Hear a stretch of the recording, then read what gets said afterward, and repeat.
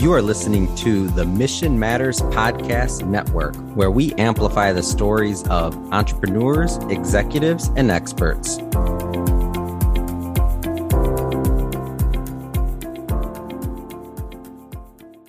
Hey everybody, this is Dr. Ginette Collazo, and you're listening to the Power of Why podcast, a show about human behavior, critical thinking. We're going to talk about podcasts that we start to understand why we do the things we do the way we do them. I'm very happy today because today we have our first guest, okay? A friend of mine that I wanted to include in the discussion. She's a peer.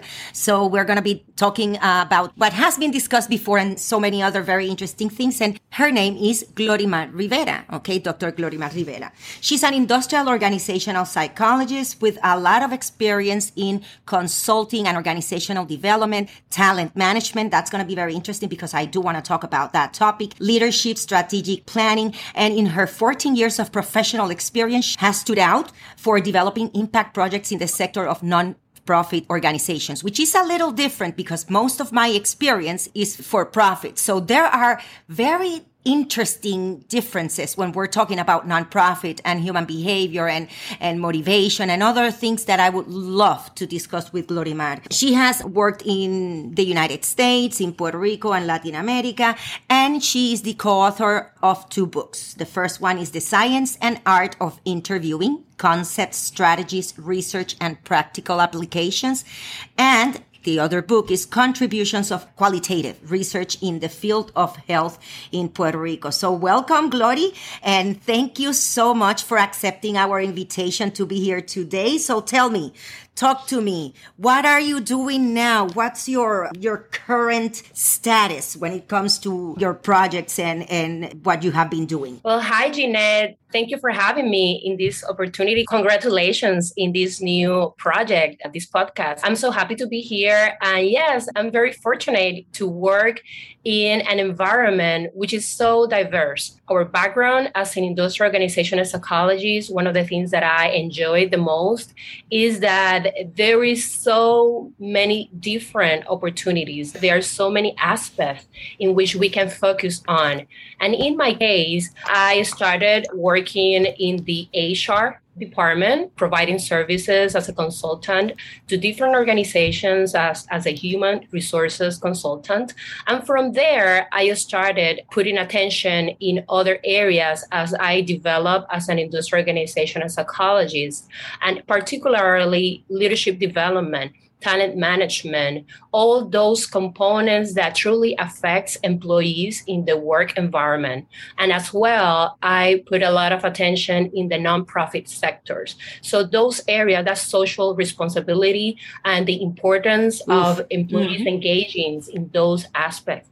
So in my career, I have been blessed to offer and provide services in different industries, but particularly in the healthcare setting, which I loved. I truly enjoyed working with nurses, doctors, and hospitals and primary care settings. I value the work they do, and I truly enjoyed helping those work settings to truly excel, to identify those components that are affecting their work, their daily work, and then working together to target those areas and make sure that people are flourishing and are doing the best and putting all their talents in a best way. So I have been combining these 2 components, nonprofit, that's true, and working with a lot of volunteers from organizations providing services to the communities, but also providing services as a consultant, primarily in the healthcare setting. That's interesting, and it's very interesting that you started talking about the areas of industrial organizational psychology, because a lot of people don't really understand what we do, and sometimes it's so difficult to explain it. And some people even jokingly tell me, "What do you do? Do you give therapy to equipment?"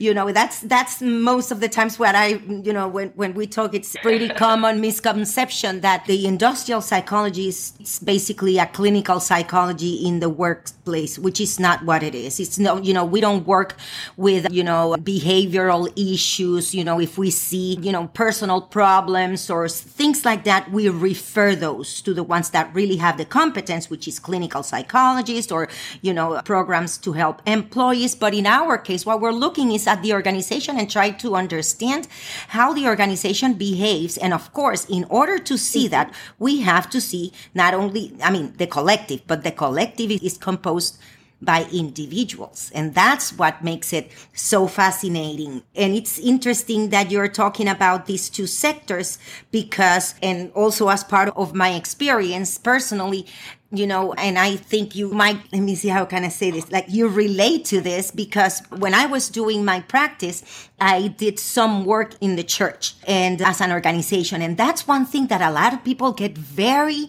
very surprised that an industrial organizational department, organizational development, and all of those things can exist in that part of environment. And I know you know about this environment. Okay. Because I know you have been working in projects in this environment. And would you like to talk a little bit about that?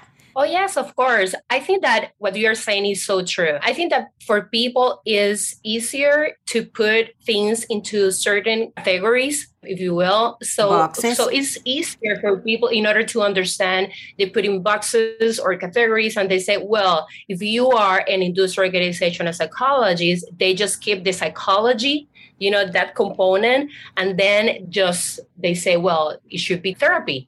So what are you doing? Are you giving therapy to the employees? Should I refer you employees? So it's kind of difficult. I think that in our professional background, it's important to constantly educate people. Yeah. About the different areas that we can work with. The same happens when you start working in some contexts or some workplaces that people are not used to see industrial organizational psychologists. So most of them actually, it's easier to understand that.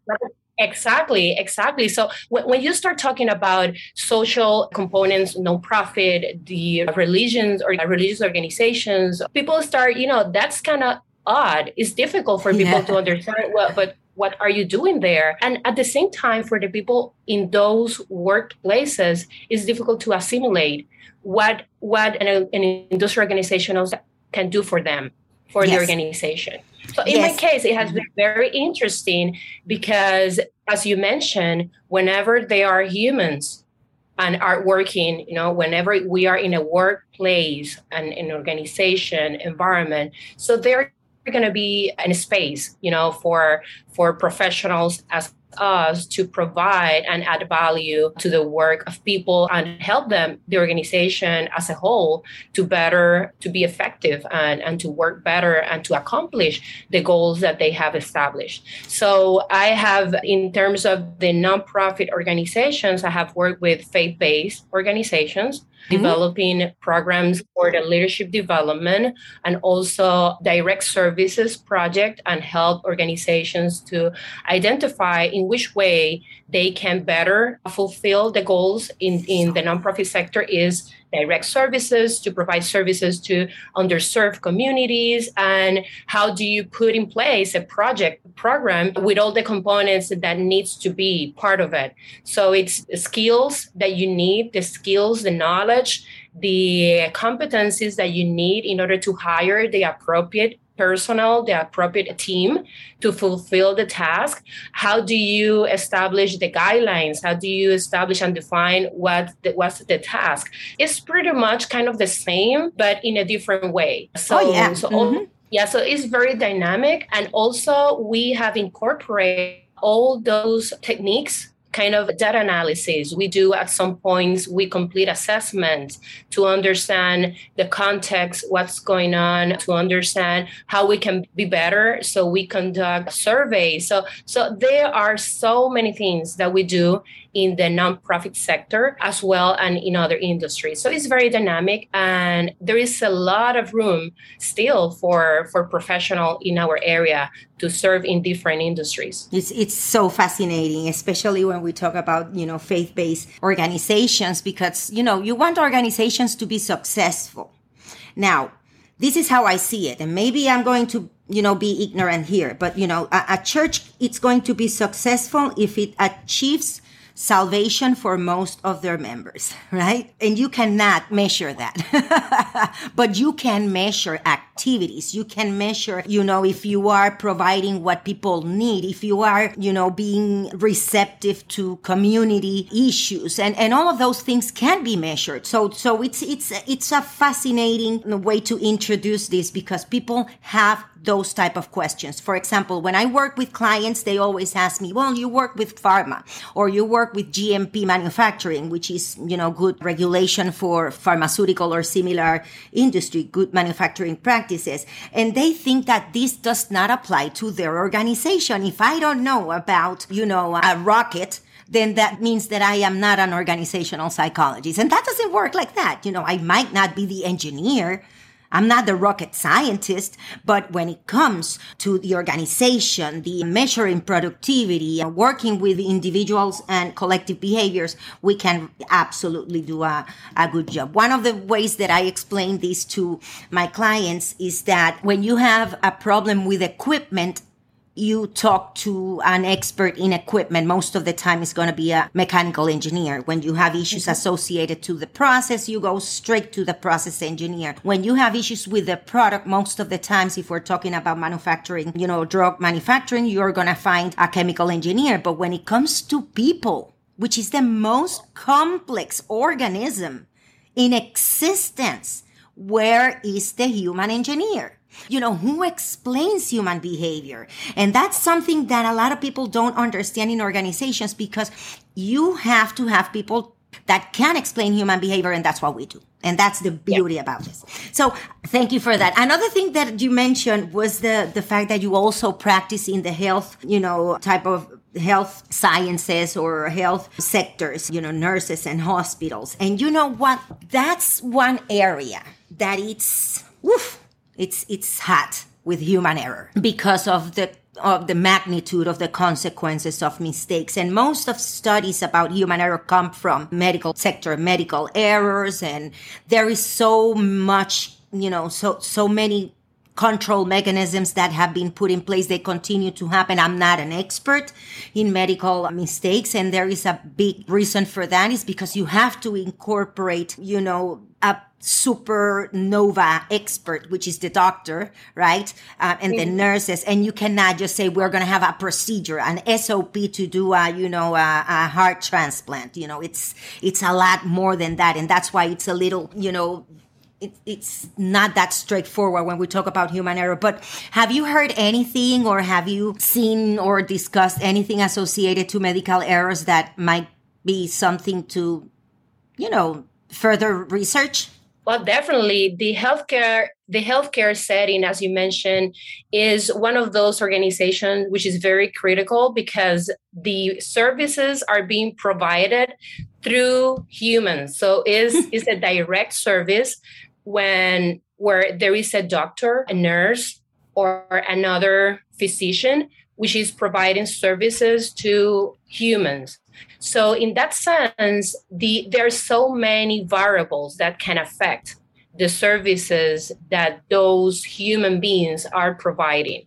And what the research has identified is that there are variables that are related not necessarily to the procedure, but to those human factors such as burnout, such as communication, such as the interpersonal relationships, such as the hierarchical change instructions that are provided. And in my experience has been that the clients that I have worked with, the issues that they ask me to help them are related to communication, are related to interpersonal relations, related to those external factors that are affecting the performance of the employees within the healthcare setting.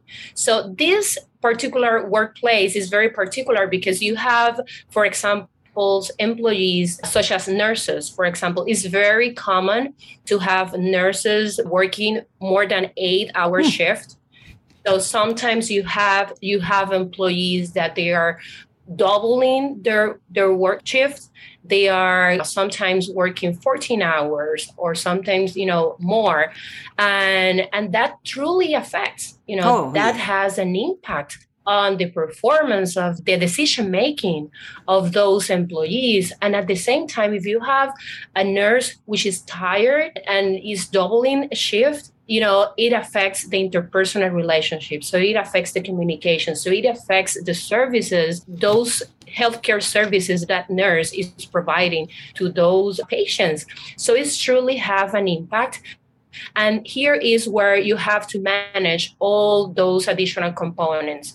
You have to work with the upper management level to better understand those dynamics, to better understand those factors that are affecting the performance. So maybe they are not seeing the services that they are expecting, because you have employees which are very tired. Yeah. Do you know? Sometimes you're, go ahead. No, sorry, I interrupted you, but it's just that what you're saying is you're hitting the nail in the head right there, because here's the thing. You're incorporating the fatigue component. Yes. And it's very interesting because in studies, what we have learned is that when people have a number of consecutive hours, fatigue starts to kick in. And fatigue is accumulative. So, you can have one day, 14 hours, the next day, 16 hours, and maybe the first and second day, you're going to be lucky, but at some point it's going to catch up to you. And that's going to create a problem. But one thing that is very interesting is that studies have shown that after working 14 consecutive hours, it could be less depending on physical demands, right? Because if I have additional physical demands, fatigue is going to have another set of impact. But in approximately 14 hours and so on, your cognition is exactly the same as being legally drunk. Did you know that? That's very bad. Wrong fact. Yes, it is very. Yes. So imagine that you are, in the hospital, you're the nurse, you're doubling shift. You are drunk.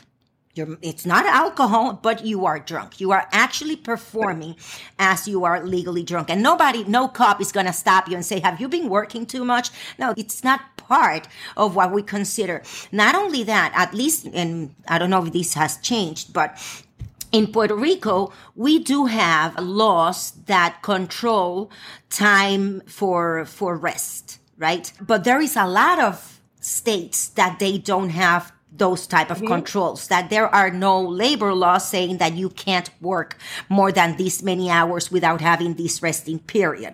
So what the United States does is that they follow certain guidelines from the DOT or the Nuclear Regulatory Commission. They're the only ones that have basically some guides that will allow you to follow those. Okay.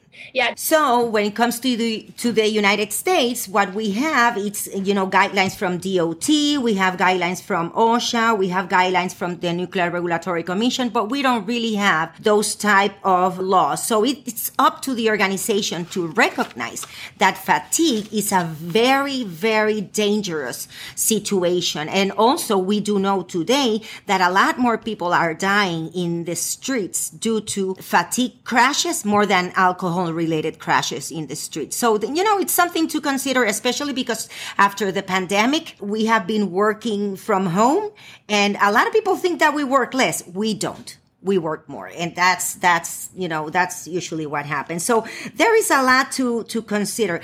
Another thing that you mentioned, and I want you to tell me your experience, when you mentioned in the health sector, and we're talking about nurses and hospitals, I've read, and I don't know if this is true, but I've read that sometimes that hierarchy, it creates some type of modesty that does not allow nurses to correct a doctor if they see something wrong.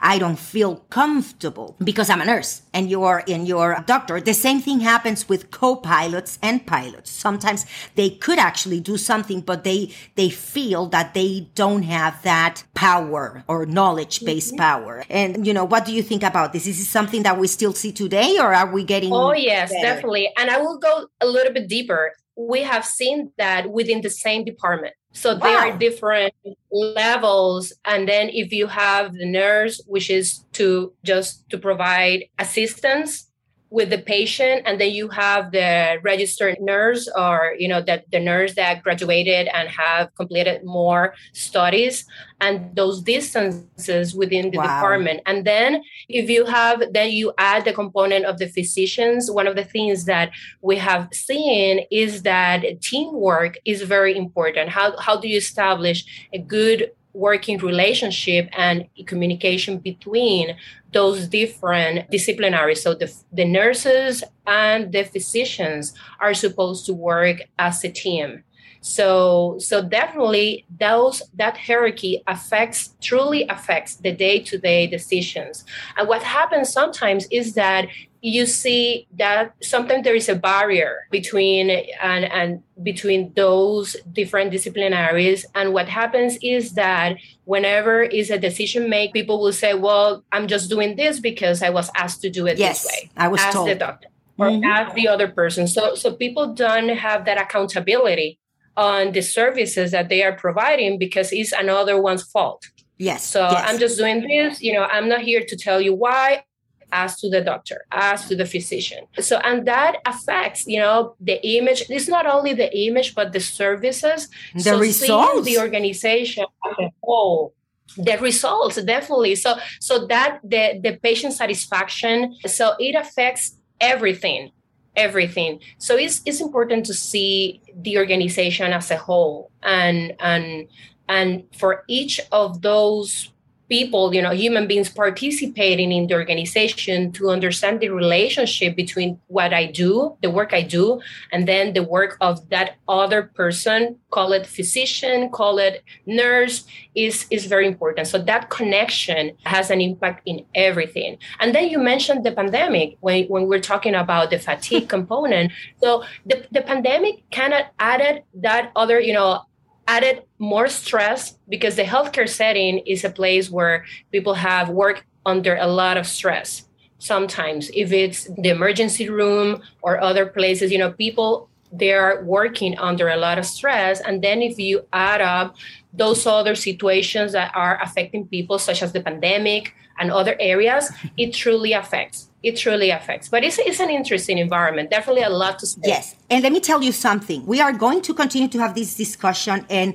because we hit one particular topic that we are going to have a lot of challenges. And so we are going to continue to talk about that, and it's the pandemic and the organizational environment. So let's do something. We ran out of time for today. So what we're going to do is that we're going to have you to continue this discussion. Thank you so much, Lori, for being with us today. And I really, really enjoyed having this conversation with you. So let's do something. Let's get together again. And for now, I'm going to say goodbye for today. So thank you. Thank you, Jeanette. I'm so happy to be here and looking forward to participate in a follow-up conversation about these topics. Thank you, everybody. Make sure you subscribe to the show. And we hope you enjoyed this episode and that you join us next week. So that's all, folks. Until next time. Thank you so much. This has been a Mission Matters Network production. Listen to this show and browse our entire catalog by visiting missionmatters.com.